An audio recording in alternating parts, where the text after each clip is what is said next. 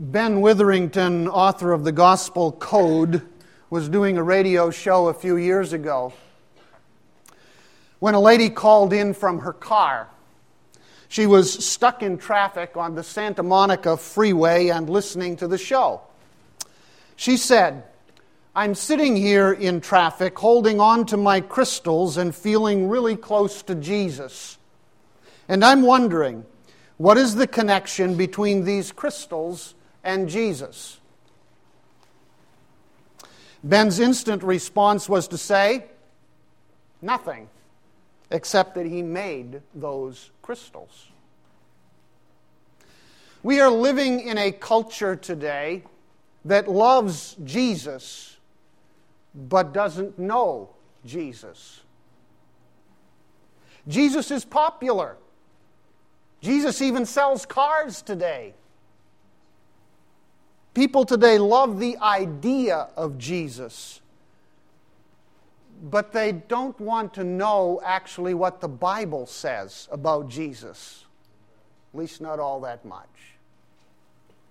People want less Jesus, or they want to add more of their own ideas about Jesus, the vision they have of Jesus, but not what the Bible says about Jesus. Either way, the book of Hebrews is exceedingly relevant to our culture today. Hebrews teaches us that Christ is the best, so don't settle for less or add more. There's nothing you can add to Jesus Christ, and you certainly don't want to settle for anything less than the full Jesus Christ, the real Jesus Christ, not your vision of Jesus Christ, not your idea of Christ, but what we're taught in the Scriptures about Christ. I mean, Jesus is almost universally respected today. He is respected as a great teacher or an example. He is, to some, a revolutionary fighting for oppressed people, or an ethicist advocating love for everyone.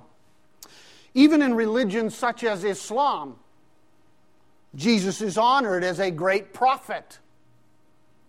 Everyone thinks they know Jesus, but they don't worship Jesus. He's not better than many other religious figures who have lived in history. Christ is good, but he is not better than all of those. One of my former professors, Dan Wallace, has collaborated with another author, Darrell Bach, to write Dethroning Jesus, Exposing Popular Culture's Quest to Unseat the Biblical Christ. They argue that there are two dominating stories about Jesus today. One story is Christianity. The other story is what he calls Jesusanity. Christianity is what we find in the book of Hebrews, which is our study for this next year. Jesusanity is the popular alternative. The center of the story in both cases is Jesus. But they're not the same Jesus.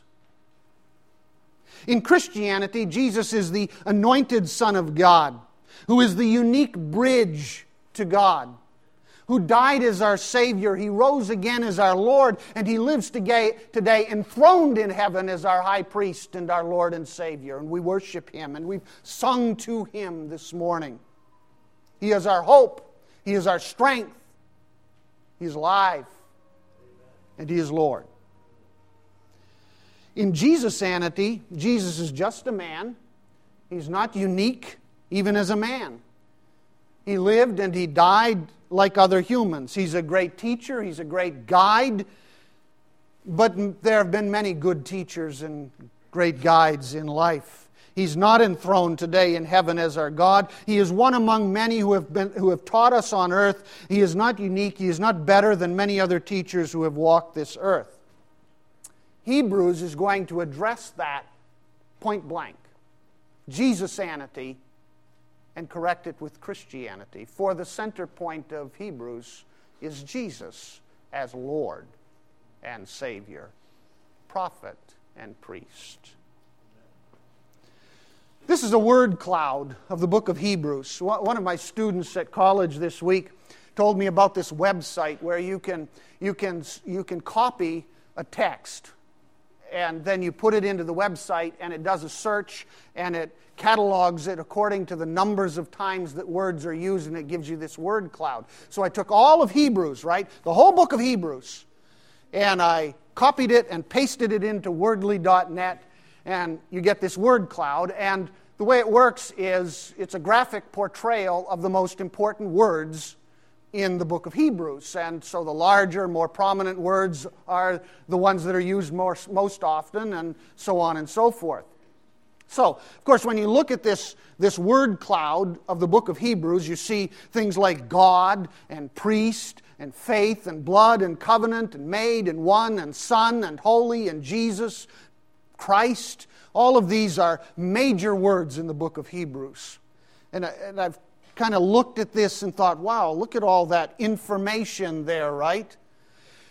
But you will notice, if you look a little closely, that there's one word in there, the word better, which I happen to have circled because I don't trust you to see better, you see.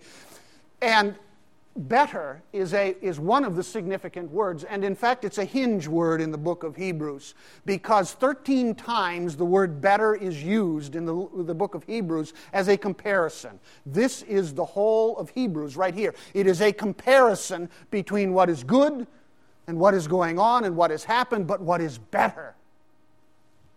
So it's a comparison of Christ with all of these different aspects of life, and in the book of Hebrews, he's not like many teachers who have lived. He is unique. He is our great Savior. He is our great high priest. He is the best prophet. He is the best priest. He is the best of everything. So let's take a quick look today, a survey then of the argument of Hebrews, because what I want to do in these few minutes today anyway is look at the overall argument of the book of Hebrews, so you get the flow of that argument and the way that the author of Hebrews lays it out, and then we'll go back and over the next year we'll study each of the passages. So first of all then, Christ is a better prophet to lead us to a perfect rest. Hebrews chapter 1, verse 1 begins, God, after He spoke long ago to the fathers and the prophets in many portions and in many ways, in these last days has spoken to us in His Son, whom He appointed heir of all things, through whom also He made the world, and he goes on to describe the Son of God. And if you flip to the end of this section in chapter 4, because the first segment of Hebrews, the first argument of Hebrews ends in 4:13. But if you flip to chapter 4 and verse 9, the author of Hebrews concludes this segment by saying, there remains therefore a Sabbath rest for the people of God, for the one who has entered his rest, that is God's rest, has himself also rested from his works as God did from his. Let us therefore be diligent to enter that rest, lest anyone fall through following the same example of disobedience.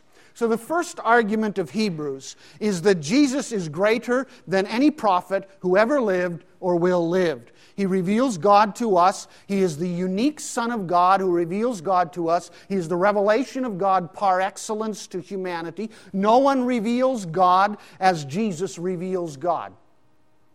He is not one of many prophets and teachers who all deserve equal respect, but He is the unique prophet who leads us to the perfect eternal rest of God, where we can rest forever in the rest that God provides for us.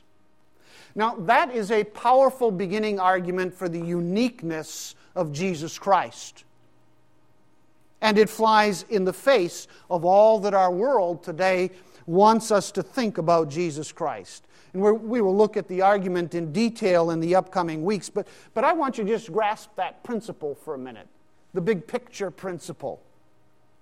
Jesus Christ is a better prophet, or teacher if you will, than any other who has ever lived on earth. He alone leads us to God's eternal rest. No one else can do what He does, for He is the unique Son of God who came to reveal God and God's ways to us.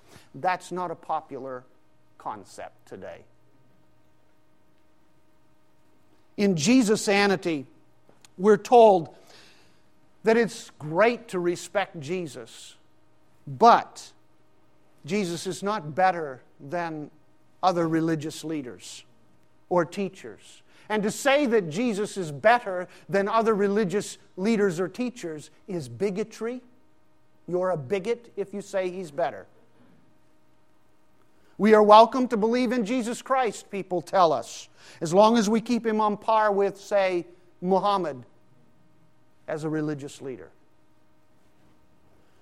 Well, in the Islamic world, currently practicing Ramadan, what we are about to study in Hebrews is in direct conflict with Islam. The two are not reconcilable systems. They are in opposition with each other. And Christianity and Islam cannot both be right. Theoretically, I suppose they could both be wrong, but they cannot both be right. Islam teaches that there have been many prophets down through history, but there have been 5 major prophets. Noah is called the preacher of God. Moses is a speaker with God. Jesus is respected as the Word of God. Abraham is the friend of God. Islam respects all 5, but the final prophet is Muhammad, who is known as the Apostle of God. And the creed of Islam, of course, is summed up in the famous statement that is recited by all: there is no God but Allah, and Muhammad is Allah's apostle. And in a famous hadith, Muhammad said, I have been sent to all mankind, and the prophets have been sealed with me. He is the culmination of all the prophets of God, and Islam venerates him above all prophets. Muhammad is not God in Islam. Don't jump to that conclusion. But he is so highly venerated that in practical terms, you can get away with criticizing Allah, but you dare not criticize Muhammad. It is common in one of the major Muslim cultural events to hear the following chant: if Muhammad had not been, God himself would not have existed. Now, how do you reconcile Christianity with that? You can't. The two do not reconcile with each other. The co-author of a book I just read on Islam has to use a pseudonym because criticism of Muhammad would be life-threatening for him. That's how seriously people take honoring the Prophet Muhammad. Islam has grown so rapidly that it is now the second largest religion in the world with over 1 billion followers. Nearly 1 out of every 5 people on earth is Muslim. Christianity and Islam are on a collision course. And I'm not talking about physical battle and physical warfare. I'm talking about theologically and spiritually. In the U.S., there are currently more Muslims than Methodists. That's just in the United States. Christianity stands in opposition to Islam. Jesus Christ is superior to Muhammad. That's Christianity. There's no way to flip that around and still be Christianity. And our world doesn't like to hear that.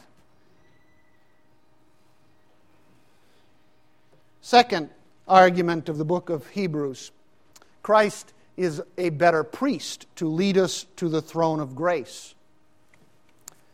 Hebrews 4, verse 14.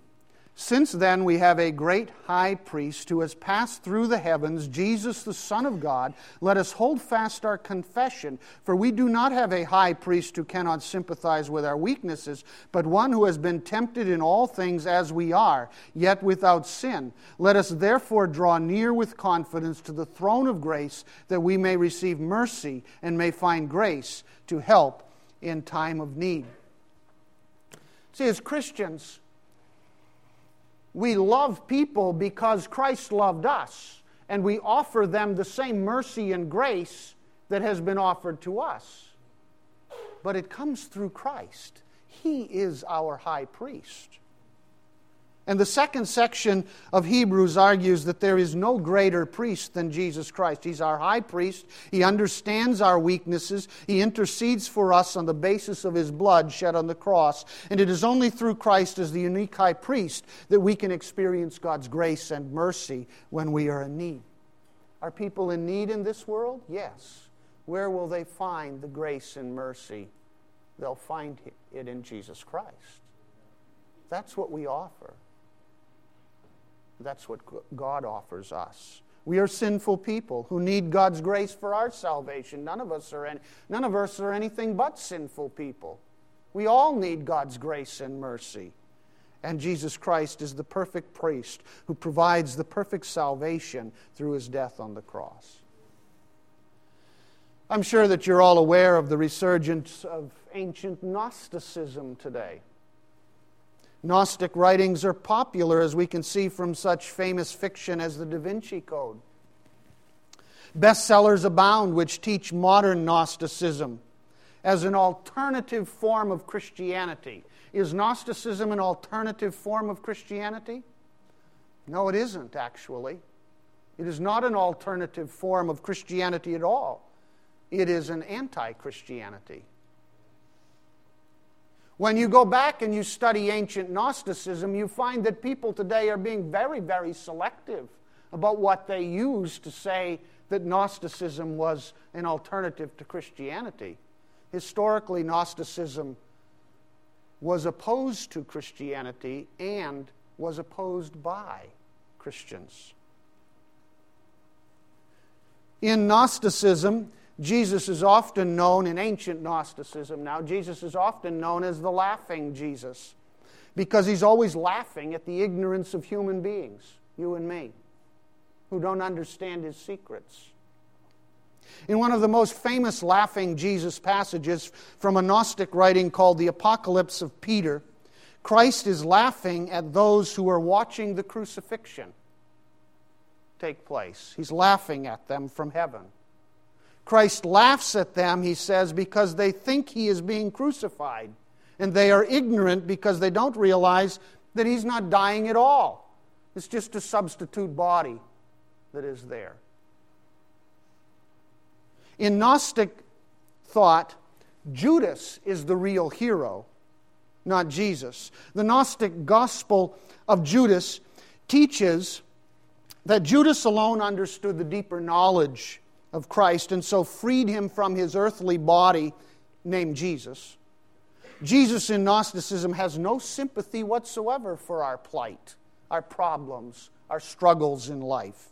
He did not die as our substitute for sin, and He surely does not function as our high priest in heaven today.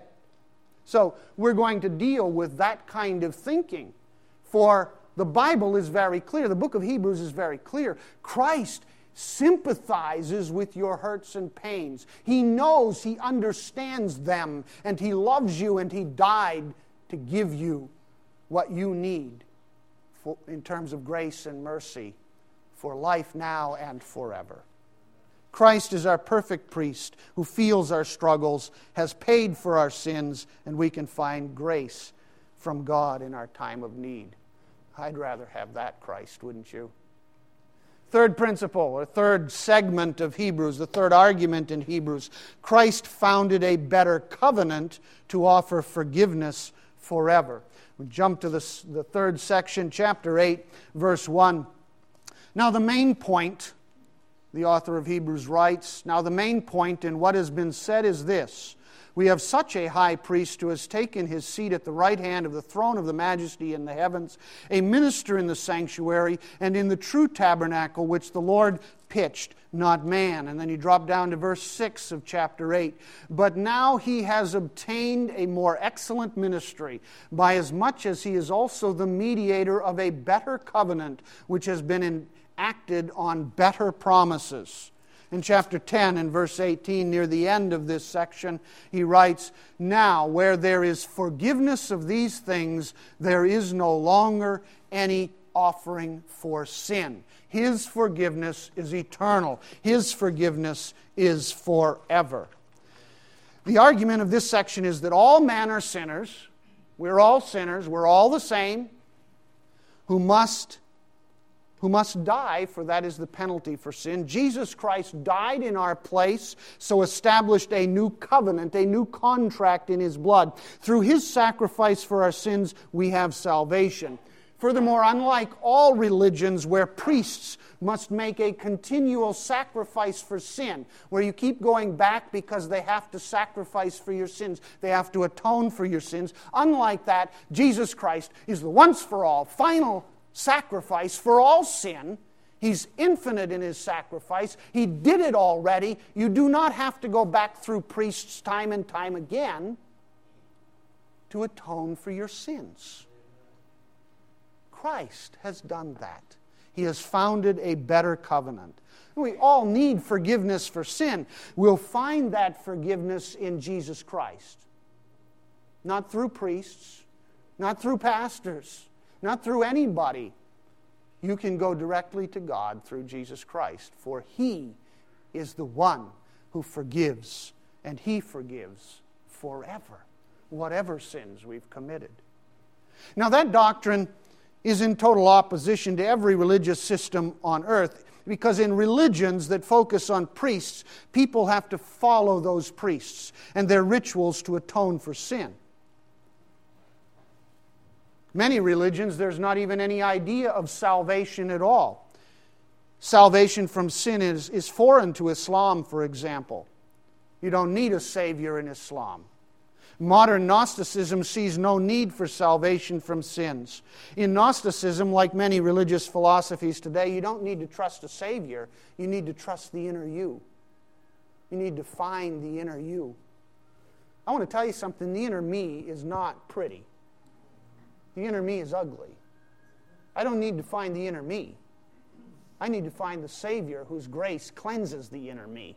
That's what I need. But in Gnosticism, you're to look inside yourself and find the answers in life. In ancient Gnosticism, in the Gnostic Gospel of Thomas, for example, knowledge is the key to life, not faith in a Savior. When you know and understand the deeper and secret wisdom of the inner life, then you will be all that you can be.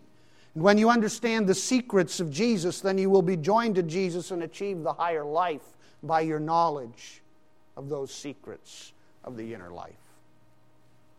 Well, what most people don't understand today is that ancient Gnosticism was a male-dominated, rigid ascetic system of secret thought that stood in opposition to Christianity. It's not another form of Christianity at all. In one of the most controversial passages from the Gospel of Thomas, we have this interchange. Simon Peter said to them, this is from the Gnostic Gospel of Thomas that many are talking about today, but don't usually quote this one. Make Mary leave us, for females don't deserve life. Well, there's a pleasant thought.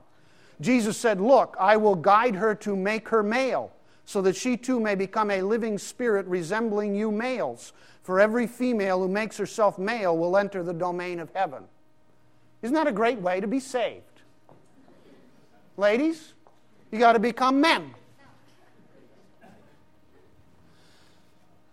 This is ancient Gnosticism. Because it is through this mystical knowledge situation that you become what you are not now.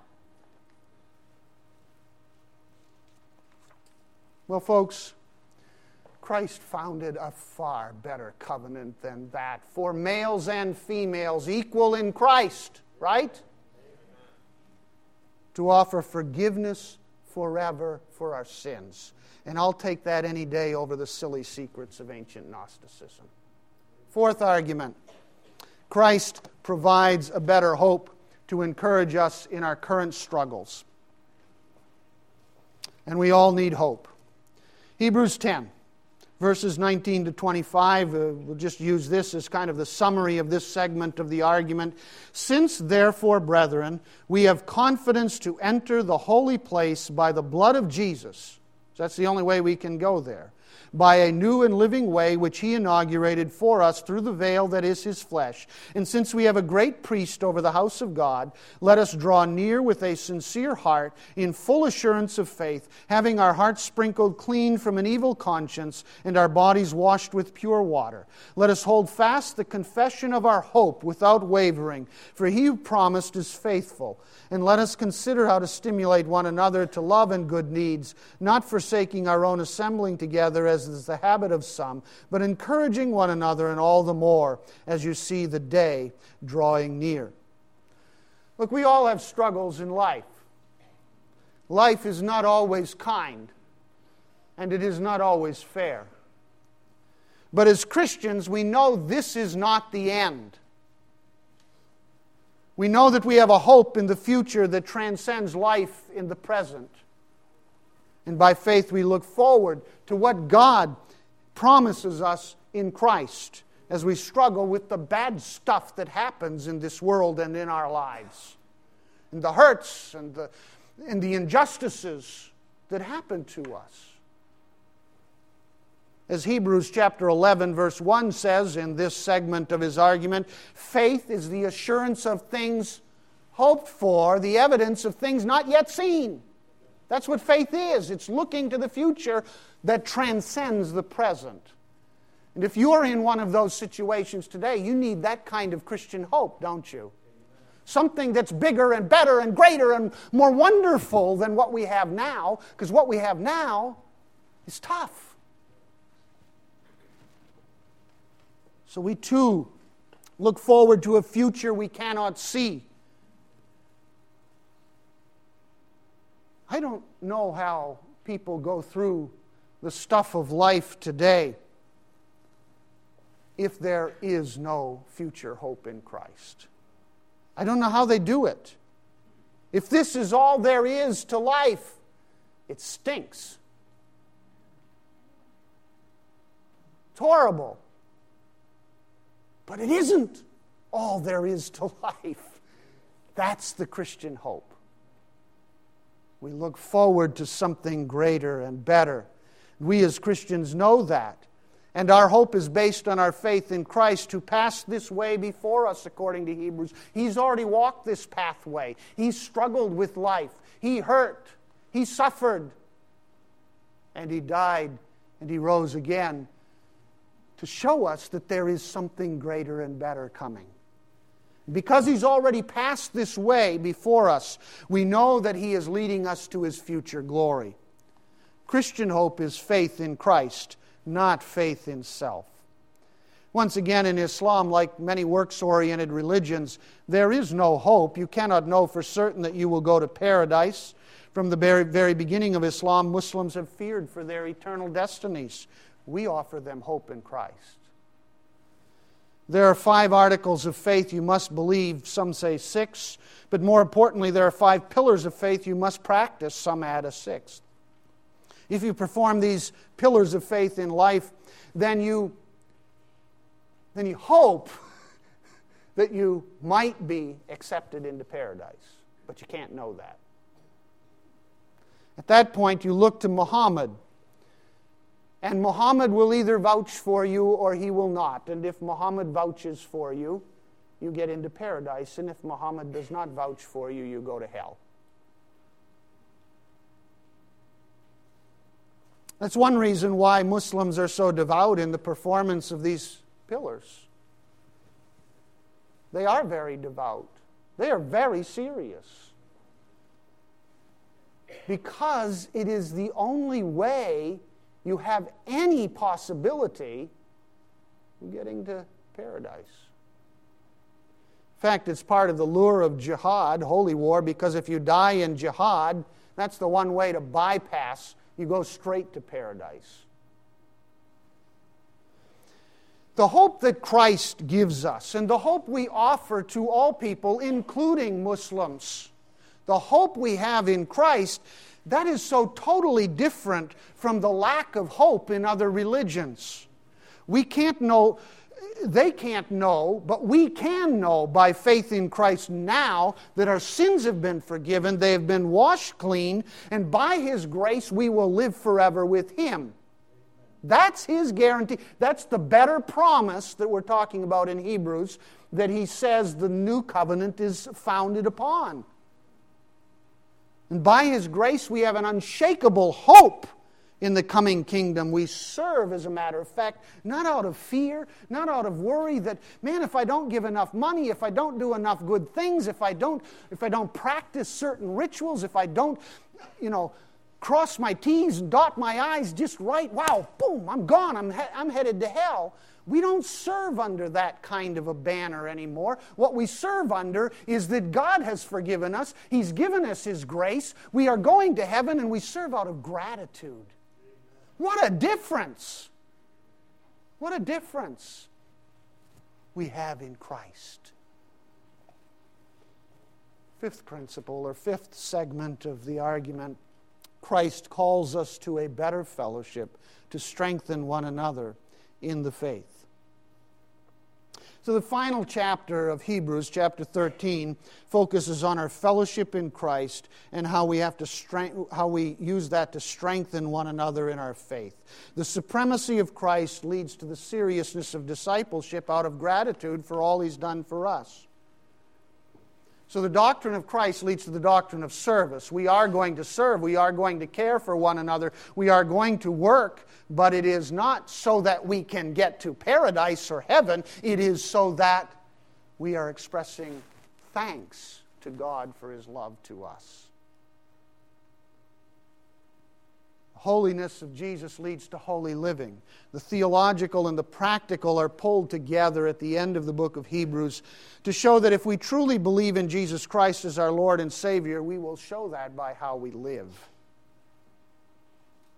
Hebrews 13, verse 8. Great passage. We all remember this passage. Hebrews 13, 8. Jesus Christ is the same yesterday and today and yes, forever. Right? Jesus Christ is the same yesterday, today, and forever. What if that wasn't true? What if that wasn't true? And all the religions of the world tell you it isn't true. What if it wasn't true? What have we got? Nothing. Absolutely nothing. Nothing to hang on to. Nothing to believe in. If Jesus Christ is not the same yesterday, eternity past, down through history, today, and forever, we've got nothing. We have absolutely nothing. We have no faith worth following. So you see, these are the stakes that the book of Hebrews puts out for us. This is the line in the sand that the author of Hebrews is going to argue about. Christianity is dead if Jesus is not Lord and Savior. You can't take Christ out of Christianity and have Christianity. If we do not hold to Christ, we have no hope in Him. He's the foundation of our faith. We dare not add anything to Him.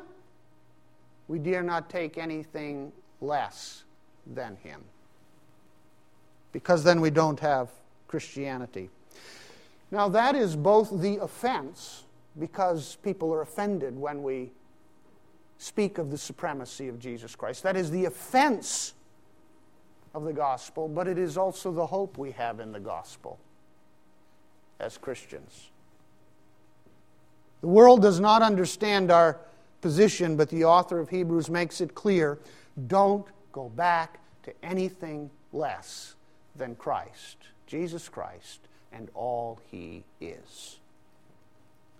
There are 5 famous warning passages actually sprinkled throughout the book, and so we have to mention those because they're part of his framework of argument. 5 warning passages. Each warning passage warns us not to fall back into anything less than Christ as best. And if we fall away and compromise the message of Jesus Christ, we're no longer practicing Christianity. So many people today would have us think that you can be a Christian but not believe in the uniqueness of Jesus Christ as Son of God and Savior of men, and that is not true. Hebrews warns us 5 times, and we'll look at them in the course of the argument of Hebrews, 5 times not to fall into the trap of turning away from faith in Christ alone for our salvation. He is the only hope to get you through the stuff of this life. Don't fall back. Don't turn away. Those are the warnings of Hebrews. In 1993, the Parliament of World Religions, of the world's religions, was held in Chicago. The gathering was global, obviously, and designed to seek how they could make all religions relate to one another in unity. Pastor and author Erwin Lutzer attended that parliament to try and understand how the world was thinking. And he summarized their doctrine. It was summarized in these 4 principles of the Parliament of World Religions. First of all, they said we must speak of religious traditions rather than religious truths because there is no real truth. It's just your tradition. Second, no religion is superior to another. Third, as we move away from religion to true spirituality, that's when we are united. And fourth, proselytizing, or what we would call evangelism, is bigotry. Now, since 1993 certainly, and probably before that, I think you can see how these kinds of ideas have permeated our culture, right? They've permeated our culture. This is the creed of our culture today. No wonder then Christianity is rejected, and no wonder then it is so difficult for Christians to share their faith when even the right to share faith is considered bigotry. At a gathering I was involved in a few years ago, that question was raised. They said, basically, if I disagreed with, it was an interfaith thing, there was Muslims there and others, if I disagreed with Muslims, then I was bigoted, right? I said, look, you can love somebody and still disagree with them. And that's what Christianity calls us to do. Love doesn't mean that you have to agree.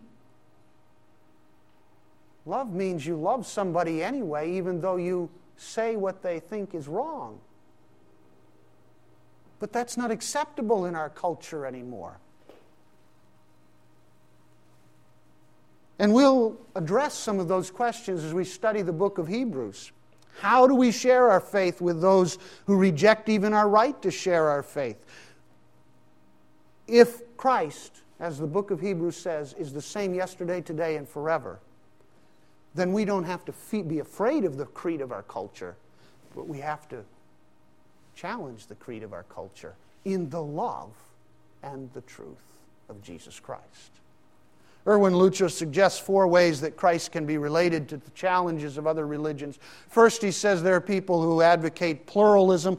Pluralism says that all religions must be accepted as equally valid. Of course, the problem is if all are equally true, then none are true, right? In the end. Second, there is inclusivism. Inclusivism says that Christ may be the best possible idea, but that salvation and hope can come and ideas can come through other religions as well, and they're just all included. Third, there is selectivism. Selectivism says that religious ideas are sort of like a smorgasbord, and you go and pick and choose what you like from all the religions. So we pick and choose at the cafeteria of religions, and we pick and select those things we like from each one. And finally, there is exclusivism. Exclusivism says that Christ is not only the best, but He is the only way to God. And that is when we get into trouble, isn't it? You can be any of the other 3, but the minute you cross that line, you're in trouble in our culture. And yet the book of Hebrews says that's Christianity. That's Christianity. Christ is exclusive. Salvation and hope can only be found in Jesus Christ, and that's not popular, but it is true. Jesus said, I am, what? The way, the truth, and the life. No man comes to the Father but by me. That's what we offer people. And that's the hope of eternal life. There is no other way. After all, Hebrews teaches us that Jesus Christ is the same yesterday, today, and forever. Father, It's a challenge today to share your love and truth with people. To show that we love them. We're not out to hurt people. We're not out to put people down. But we want them to understand that real hope and real peace and real rest comes only through the greatest of all prophets, the greatest of all priests, the one and only sacrifice for sin, our Lord and Savior, your Son, your unique Son, Jesus Christ. Lord Jesus, help us to share your love and grace this week. In your name, amen. Hymn number